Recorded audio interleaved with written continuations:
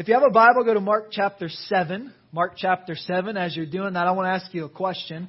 Why do we do what we do? That's a really big question, right? But as you start to think about that, and you look at your life, there are things in your life that you do in a certain way because it's what you do. Does that make sense?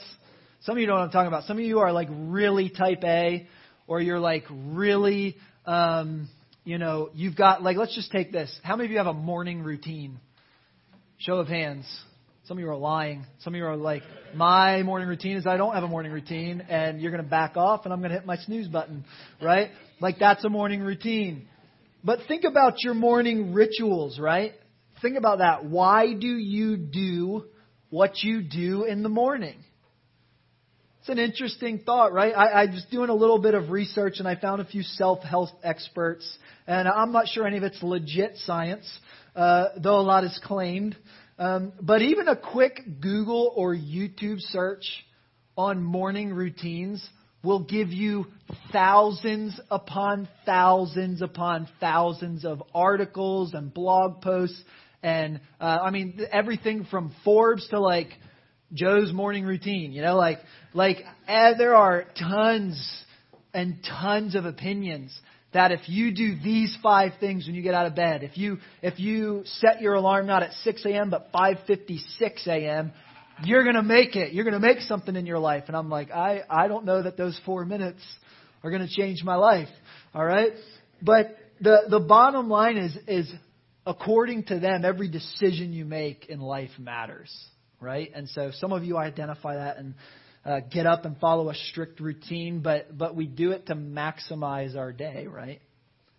There's a lot of things that we do in a certain way. Even in church, we've been guilty of that, right? Where we get in a routine of doing things a certain way, and we get mixed up. What are the things that actually matter?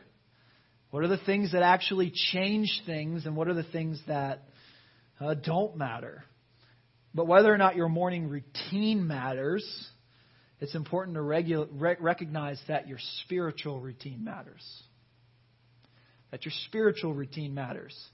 There are a lot of things in the Christian life that matter, even that matter a lot to your spiritual joy and happiness and fulfillment. However, not only do those activities matter, but the order in which they flow matters. Another way to say or think about that is, why do we do what we do? Why does what we do matter?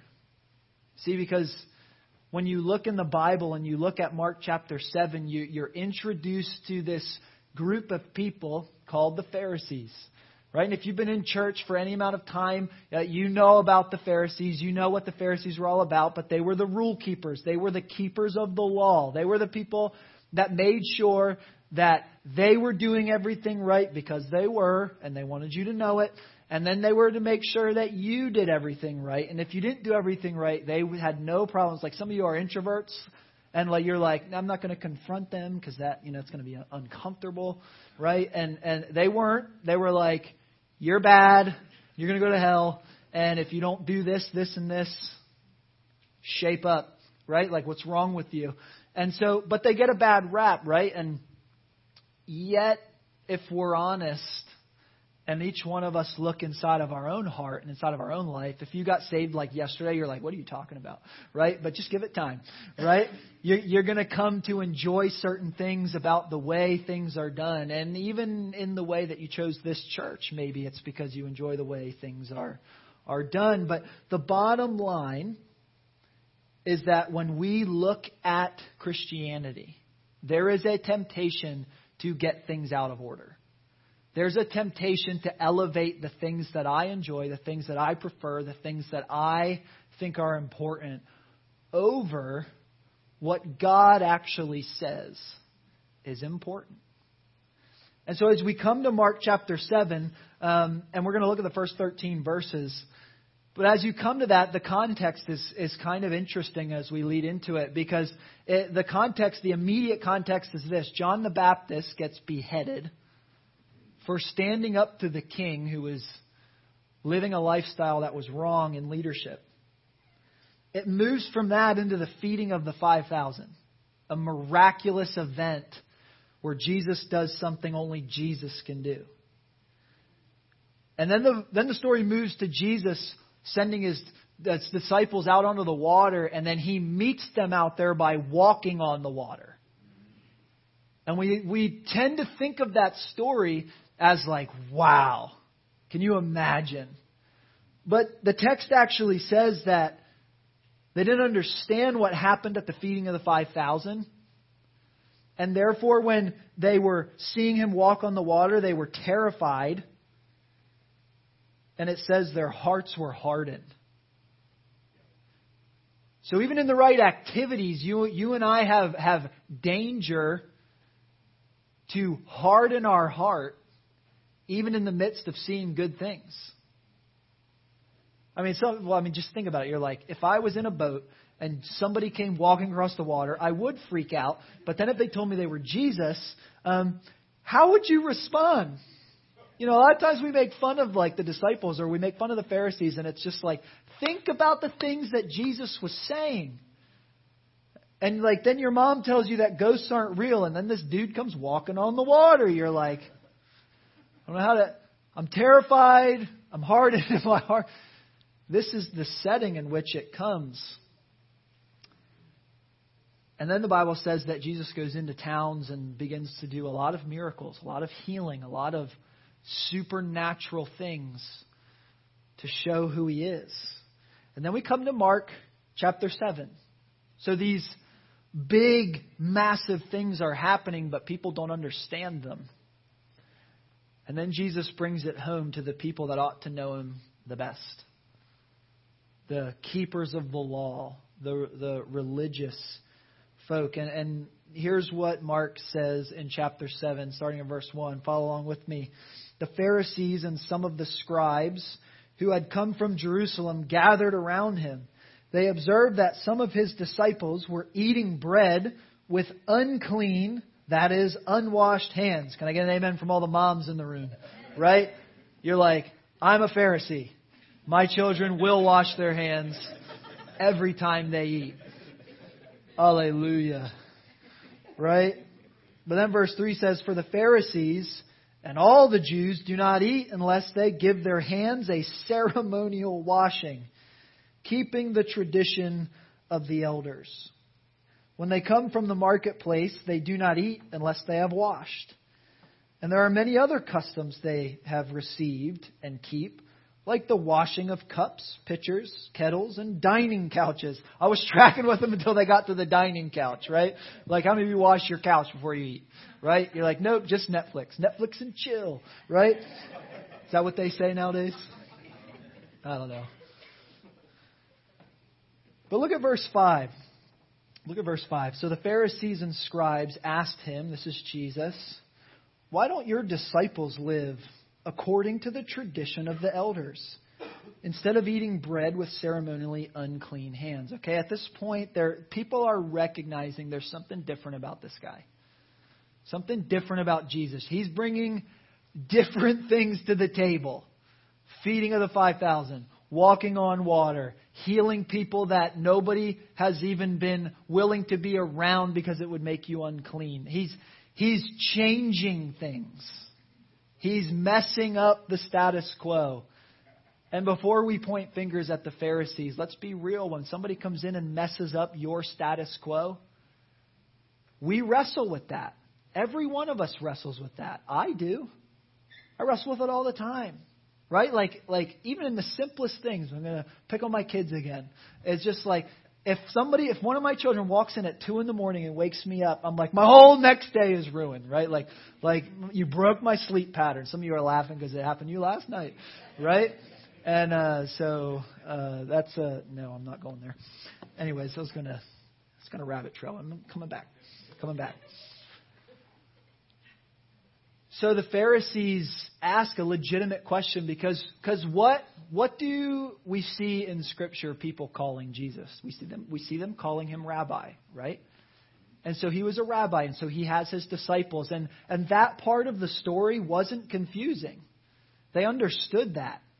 But what they didn't understand is why, if you're doing all of these incredible things and you're a rabbi and you've garnered this unusual group to be your disciples, but, you're helping people maybe. Like, why aren't you having them do the things that they're supposed to do? Right? Jake preached a few weeks ago about how Jesus went and spent time with sinners. Right? That he spent time with the unclean. And they're looking at him saying, why aren't you doing the things you're supposed to do? When you are with your disciples and why aren't you calling them to the spiritual disciplines that the law has set up? That's a fair question, right? Because we do it too. We do it too. Like, when we're engaging with lost people who don't know Jesus, we're most of the time doing it with an end game, right? We're not just seeing them as people made in the image of God that need to meet Jesus. That's the purity of it. But oftentimes we have other motives in our heart, right? I do. As a pastor, I'm like, man, you should totally come to church. When what they need is Jesus, and then he'll handle the coming to church, right? So we're like, I'm guilty of this at times. And so maybe we should identify more with the Pharisees today. Like, this is a legit question. This is something that we would ask. And so they do. Why don't your disciples live according to the tradition of the elders? Why aren't they getting up early, reading their Bible, singing a worship song, kissing their children on the forehead, and then going to work and witnessing to everybody that comes across? Like, they're asking real questions. Because these were the normal things that people did who were religious. And so, listen to what Jesus' answer is, though. In verse 6, he answered them, Isaiah prophesied correctly about you hypocrites. Well, that escalated quickly. As it is written, this people honors me with their lips, but their heart is far from me. They worship me in vain, teaching as doctrines human commands. Abandoning the command of God, you hold on to human tradition. He also said to them, you have a fine way of invalidating God's command in order to set up your tradition. For Moses said, honor your father and your mother, and whoever speaks evil of a father or mother must be put to death. But you say, if anyone tells his father or mother, whatever benefit you might have received from me is Corban. That is, an offering devoted to God. You no longer let him do anything for his father or mother. You nullify the word of God by your tradition that you have handed down. And you do many other similar things. Now, we could dive into all those details, but we're not going to. I want to stay higher than that and just encourage you to get a study Bible, right? And there's some good things in there that you ought to consider. And I would encourage you to do that this week. But for the sake of time, I want to stay back and think about this, because there's a temptation to read this passage and have a few different reactions to it. If you're a fairly new Christian, or you're new to religion, or you're new to church, you might think these guys were crazy. Like, what does that stuff matter? Like, yeah, you should wash your hands before you eat. Fine. Maybe not the couch, but, it's a little weird, right? But to each their own. And they kind of were crazy. They were intensely worried about a lot of external things. But aren't I? Aren't we intensely worried about a lot of external things? Because we read certain passages in the Bible and we go, ooh, makes me uncomfortable. Like, hate your father and mother. You're like, whoa. Or, pick up your cross and follow me. Ooh. Well, that could be this or that. No, it means cross, it means death. It means dying to yourself. And we read some of that, but we're motivated by a lot of external factors, aren't we? Is it comfortable? Is it nice? Is it good? Is it fun for me? Is it? We're tempted to be in that space. And if we're honest with ourselves, we're guilty of a lot of those same things, just with a 21st century spin. If you're not a Christian, I just talked about that. If you're a seasoned Christian is what I meant to say. So if you've been doing this for a long time, we're guilty of the same thing, because ironically we look at the Pharisees and think they're all wrong and that we have it all right. Well, what's wrong with looking at somebody else and saying that they have it all wrong and we have it all right? That's wrong. But that would be my temptation, right? To look at somebody like that and think, like, why would you even care about that stuff? I mean, Jesus is right in front of you. Why would you care about the routine of ceremonially unclean things? Why would you care about that? But we're guilty of so many of the same things, because if you aren't a Christian, let me let you in a little secret. Christians are hypocrites. Christians are hypocrites. ... Just like you, right? There isn't a human being on the planet that isn't a hypocrite. Right? You've seen the memes, right? The church is full of hypocrites and there's room for one more, right? Like that's true. We all are. The thing that hopefully separates Christianity is the fact that we're willing to say, I am one. Because if we're not there, if we're not willing to say that, we have no use for Jesus. Right? This is why Jesus said things like, I've come for the lost. I've come for the broken. I've come to set the captive free. Or he said things that we studied the other week, that he came for the sick, not for the healthy. If you think you're healthy, you're not going to have much use for Jesus. And so all those things are important. But verse 9 is a massive principle for those of us that are Christians, and gives us the keys to our own soul, keys to our own heart, and keys to our own motives. Listening to what Jesus said, he said, you have a fine way of invalidating God's command in order to set up your tradition. And maybe in our 21st century, we need to substitute the word tradition for preference, because that's what it is. That's what it is. We have perfected the ways of keeping things within our own preference, haven't we? Now, I'm not saying there's not legitimate reasons to not do something or do something. There are. This book is full of them, and you should follow them. However, there's a lot of things that aren't in this book that are just simply our preferences. And I have them, and you have them, and we have to work through them to get into this space of perfect unity. When good things become God things, they become bad things. If you're taking notes, that would be a good thing to write down and pray about.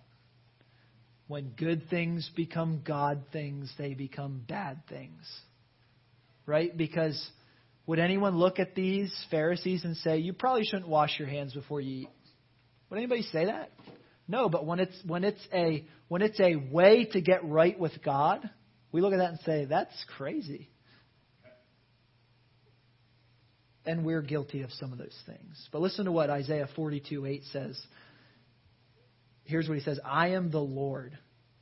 That is my name, and I will not give my glory to another or praise to idols. What's an idol?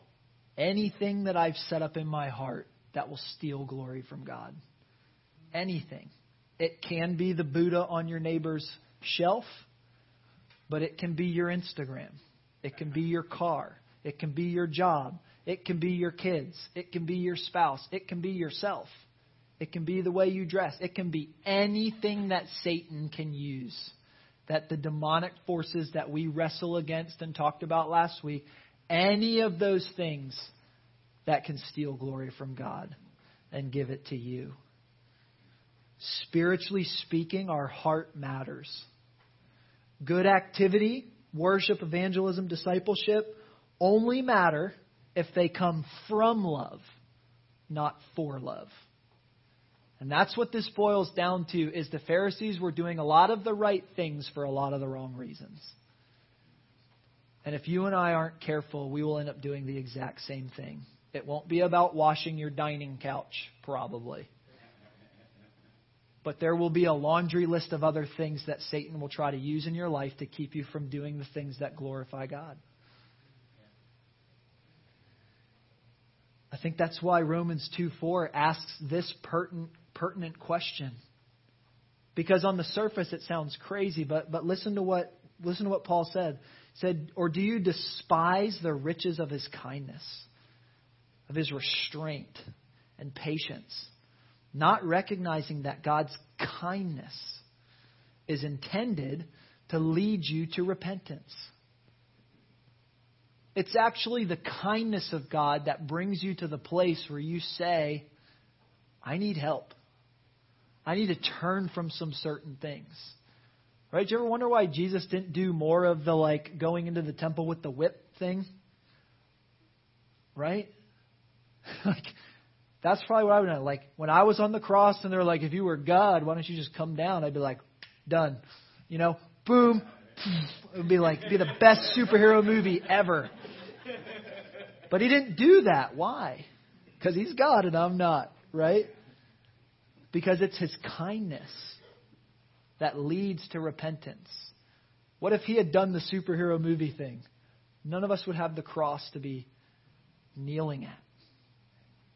Easter wouldn't be a thing that brings you life, eternal life.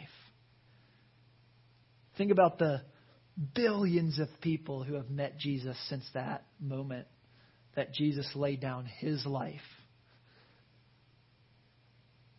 Wow. So the Pharisees ask a good question in verse 5. Why don't your disciples do these things that they're supposed to do? Because they're caught up in the process. They're caught up in the activity. They're not caught up in the person.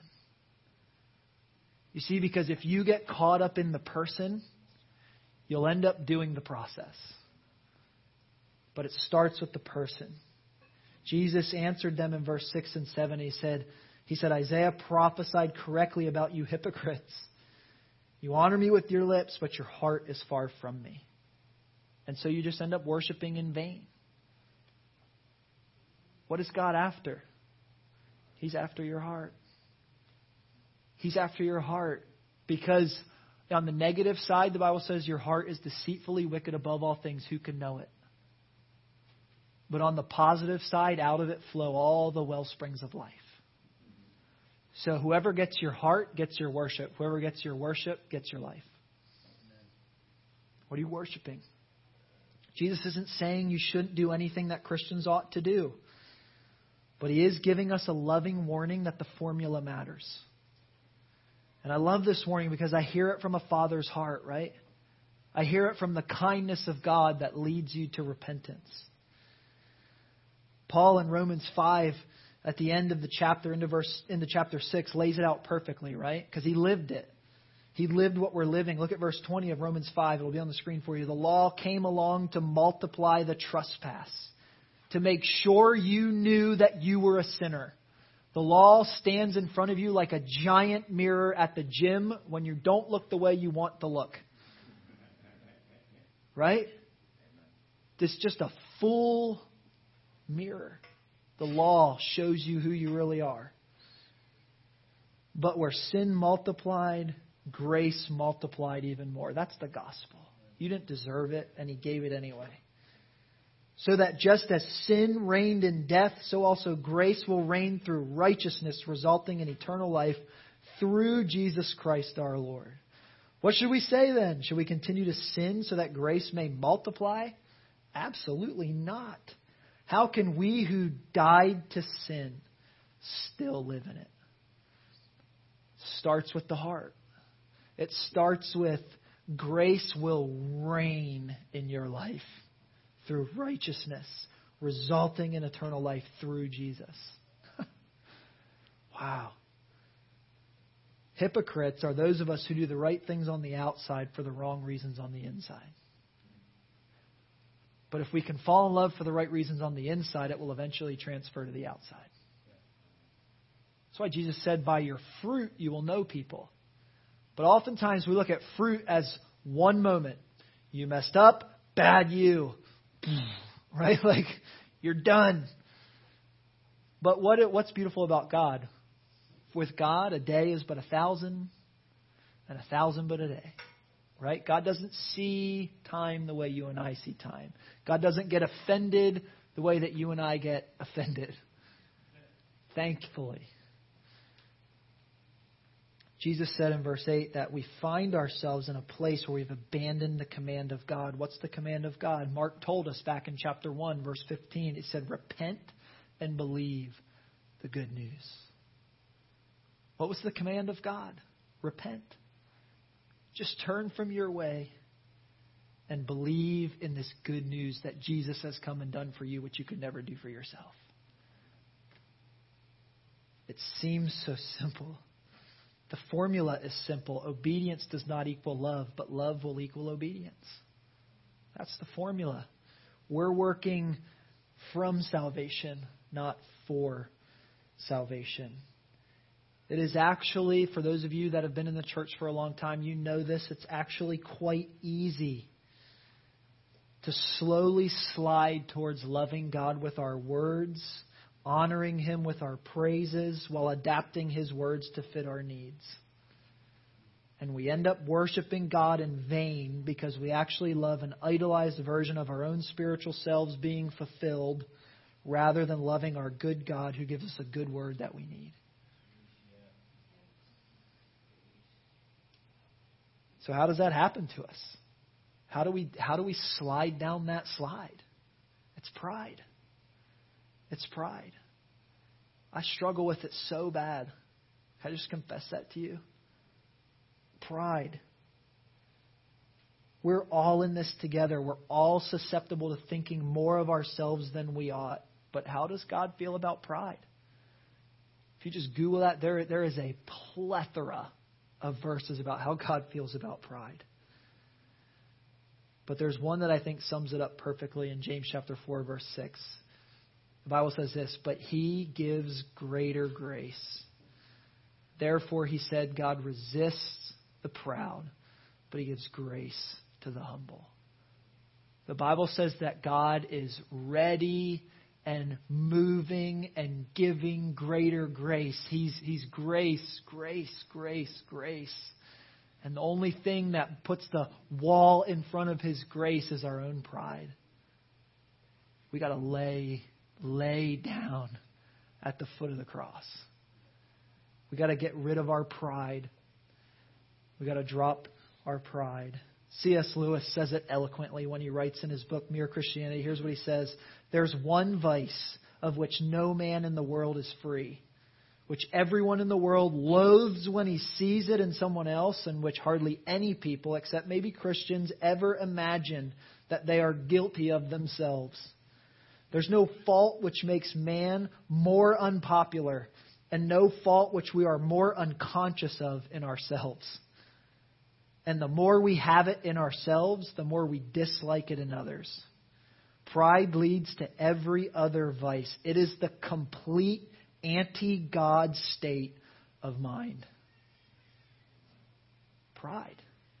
You and I know that. What's the thing that can get in the way the most of my relationship with God? Me. It's not you. And even when I'm offended by something you do, it's because it hurt my pride. Right? That's the greatest vice. The wider issue between Jesus and the Pharisees in this moment is who is going to speak for God. Am I going to hold the power, or is He going to hold the power? It's pride. The Pharisees have been building for nearly 200 years an agenda that was both political and religious. And they weren't going to let this guy screw it up. And so they crucified Him. Little did they know He was behind the scenes working all things together for good to those that love Him. But they weren't going to let this crazy guy from Nazareth mess that up. Let me ask you a question. Are you going to let this crazy guy from Nazareth mess your plans up? It's a tough call. Jesus wasn't simply offering another tradition or an abstract idea. By his whole kingdom movement, he was challenging a way of life. And he's doing that for you and I in the 21st century because there's a certain way of life that we have grown to love and become accustomed to. Are you willing to let Jesus mess that up? If his kingdom was coming in the work he was doing, healing outcasts, eating with sinners, rolling back demonic forces, then the layers of Pharisaic tradition are simply ruled out and proved powerless. And so are ours. This is true for us as a worshiping community, as a church body. We're always in danger of getting on our hobby horse or our agenda or our passion or our sinful ways. I am. I'm always in danger of that as you are. But Jesus is offering us a different way. Amen? He's offering us a different way. He's offering unity, love, sacrifice, and joy because we work from salvation, not for salvation. I love Ephesians 2, 8, 9, and 10, right? It's just got everything there. In verse 8, it says, "For by grace are you saved through faith." And that it's God's gift. It's not for yourselves, not from works, so that no one can boast. Why? There's this glorious grace that's given because we're his workmanship. Have you been depressed today when you walked in here? I want you to know that you are God's workmanship. And it doesn't matter what anybody else in the world says about you. God says, "You're mine. And I don't make mistakes. You're exactly who I wanted you to be. And you're in the right place at the right time. And nobody can take that from you because you're God's workmanship." And why? Because you were created in Christ Jesus for good works. God has good things prepared for you to do. Ahead of time. He knew where you'd be today. He knew what you'd be struggling with today. And he still showed up in your life. And he's still been faithful. And he's going to be faithful. And he has those things set out for you to do. And you can do it in the power of the Holy Spirit because it's about what he's doing through you, not about what you're doing for him. Amen? God saves. And then God works. Notice how all the pressure is on him. None of it is about what you bring to the table. It's all about what he's doing through you.